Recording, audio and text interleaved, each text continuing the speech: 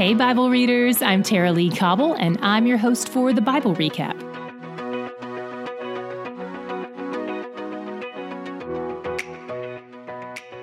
About 7 weeks after leaving Egypt, the Israelites finally make it to the wilderness of Sinai, at the base of Mount Sinai. We've seen this mountain referred to earlier in Scripture as the Mountain of God, and it's probably also the same place as Mount Horeb. It seems to be one of God's favorite places. Here, God calls to Moses from out of the mountain, and Moses passes his words along to the people. These people who, as far as we can tell, seem to complain more than they praise, promise to do everything God commands of them. We'll see. God says he's going to meet the people at Mount Sinai, so they need to consecrate themselves. This is the same thing he called them to do for the firstborns, and it basically means set them apart and prepare them to encounter God. It usually involves a bath and some clean clothes.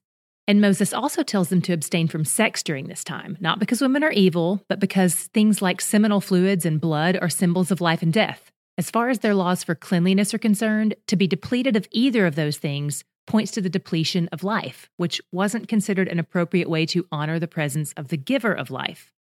When the people come to meet God, they cannot touch the mountain or they'll die. And if someone does touch it, no one is allowed to touch that person. That would mean the transfer of both the death sentence that person was carrying and the transfer of the power of God. It's kind of like grabbing somebody who's being electrocuted. God's power is not hypothetical. Being in contact with it has verifiable, dramatic effects. You may have noticed that he says they have to kill anyone who touches the mountain. It doesn't say they'll die from touching it. This is interesting here because it shows us that God regards killing as a different thing than murder. We see this again in 21:12 when he says, "Whoever strikes a man so that he dies shall be put to death." I'm not making any kind of political statements about the death penalty here. I'm just pointing out that Scripture makes a distinction between murdering someone and killing someone as a penalty, or even as an accident. The reason I'm pointing this out is because some people say God contradicts himself here by telling them to kill someone, then issuing the 10 Commandments only a few verses later. But the Hebrew phrase in the 10 Commandments is best translated as, "You shall not murder." Murder specifically is different than killing in general. The Hebrew word for murder is never used in the Old Testament when referring to war or capital punishment. So here they are at the mountain of God, and on the third day there's a big storm and a loud trumpet blast. God descended on the mountain in fire, and it was covered in smoke. Oh, there's also an earthquake. Then in the midst of the storm, a fire, smoke, an earthquake, and an ever-increasing, ear-piercing trumpet noise, God tells Moses, "Come closer. Climb the mountain that no one else is allowed to touch." And Moses does. God has a few things to tell him. Then we hit a section lots of you are familiar with, the 10 Commandments. So I'm only going to hover on a few points. In this section, it appears God is talking to Moses and the people are overhearing the whole thing. God opens by using his personal name with them. "I am Yahweh, your God." He reminds them who he is to them and how he demonstrated his commitment to them. He says, "I brought you out of slavery." By the way, we address slavery later and repeatedly when we can give it more time and attention, so stick with us. This is important. If you want more info now, scroll back in your feed to where we posted the February Reflections and Corrections episode from last year. We'll also link to that in the show notes. But if you can wait, we'll be posting that episode again this year at the end of the month. Okay, back to today's text. Here, in his words to Moses and the people, God starts by talking about who he is and who they are to him before telling them his laws. He opens with relationship. Then he gives these 10 words. That's what they're called in Hebrew. But just because they're called words and not commandments doesn't give them any less weight. They're still the words of God, which is why the translators often call them commandments instead. The first 5 words are vertical. They show us how to honor God. The second 5 words are horizontal. They show us how to honor others. The 5th word, which is about how to honor parents, acts as a kind of hinge which swings in both of these directions. The second word, the one about idols and graven images, it points out our natural inclination to worship things. Everyone worships something. Mostly we worship what we see regularly. The challenge for our idolatrous hearts is that Yahweh has no physical form. So in order to worship him, we have to set aside our human nature, which means setting aside the created things we can see with our eyes. You may wonder about theophanies here. Even though God has no physical form, he does appropriate one from time to time. but he shouldn't be thought of as attached to or confined to that form. Some people even believe this commandment prohibits having images of Jesus or crosses. And it's definitely true that those things can be worshipped or idolized or treated as though they have magical powers. I've seen it. Honestly, I'm all for getting rid of pictures of Jesus, especially because most of them are Renaissance Jesus, all blonde-haired and blue-eyed and European. Anyway, the Israelites would not make any images of humans or animals because of this word.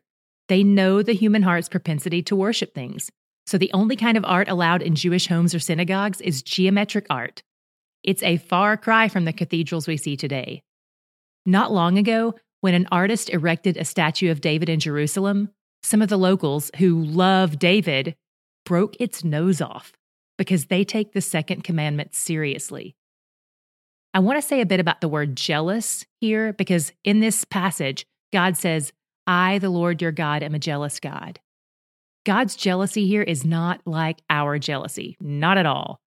The Hebrew word used to describe God's jealousy here is only used in reference to God. The meaning it carries is more like protective or zealous. God is protective of and zealous for his relationship with us. God's jealousy is entirely different than the kind of jealousy you and I feel. The word used to describe that kind of jealousy carries more of a connotation of envy, like Joseph's brothers felt toward him. In the third word, we see how seriously God takes his name. There are lots of layers to this word, but I want to point out 3 in particular. The original use of the phrase, take the Lord's name, hints at carrying his name. Like we take his name with us wherever we go. We're marked by it. So he calls us to live lives that align with his name. Second, this word prohibits any kind of insincere or frivolous use of his name because it suggests we're not taking it seriously. Personally, I don't even like to use the acronym OMG because of what it represents. God takes personal offense to anything that diminishes his character or personhood, which is the next thing I want to point to. As we've talked about before, God's names represent his character and his actions.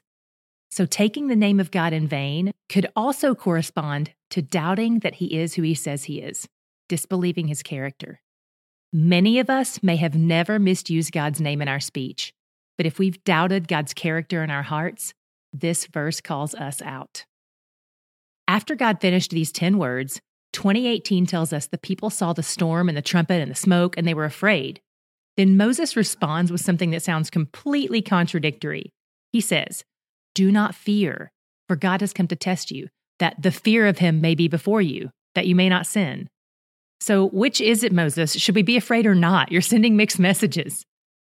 The first use of fear in Moses' statement, do not fear, carries the meaning of dread. It's the same word used in Genesis 3:10, where Adam sinned and he was afraid, so he hid from God. That kind of fear drives us away from God. In Scripture, this kind of fear is sin adjacent. It's either a response to sin, or it leads to sin, or both. That is the kind of fear Moses is telling them not to do. Then he says, God has come to test you, that the fear of him may be before you, that you may not sin. This is a different word for fear in Hebrew. It carries the meaning of reverence and awe, and it's joy adjacent. It has the effect of drawing us to God. The fear of God is comprised primarily of delight and awe. It moves us toward him.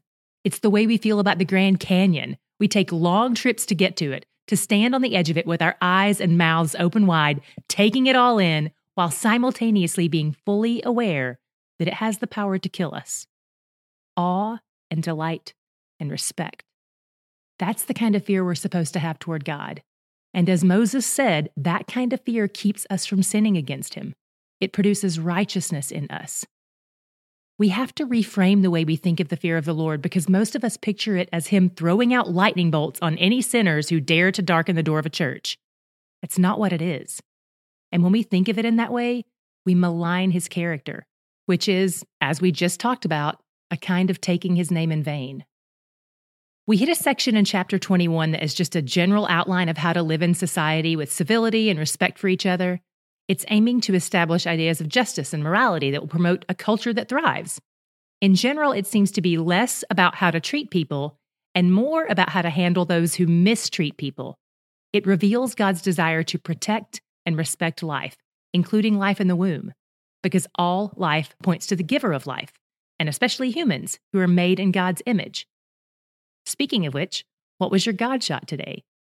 I loved in 19:5-6 where he called Israel his treasured possession, and he told them they were a kingdom of priests. Priests are mediators. So if the Hebrew nation is a kingdom of priests, that means there has to be someone else on the other side of them that needs to be connected with God through them.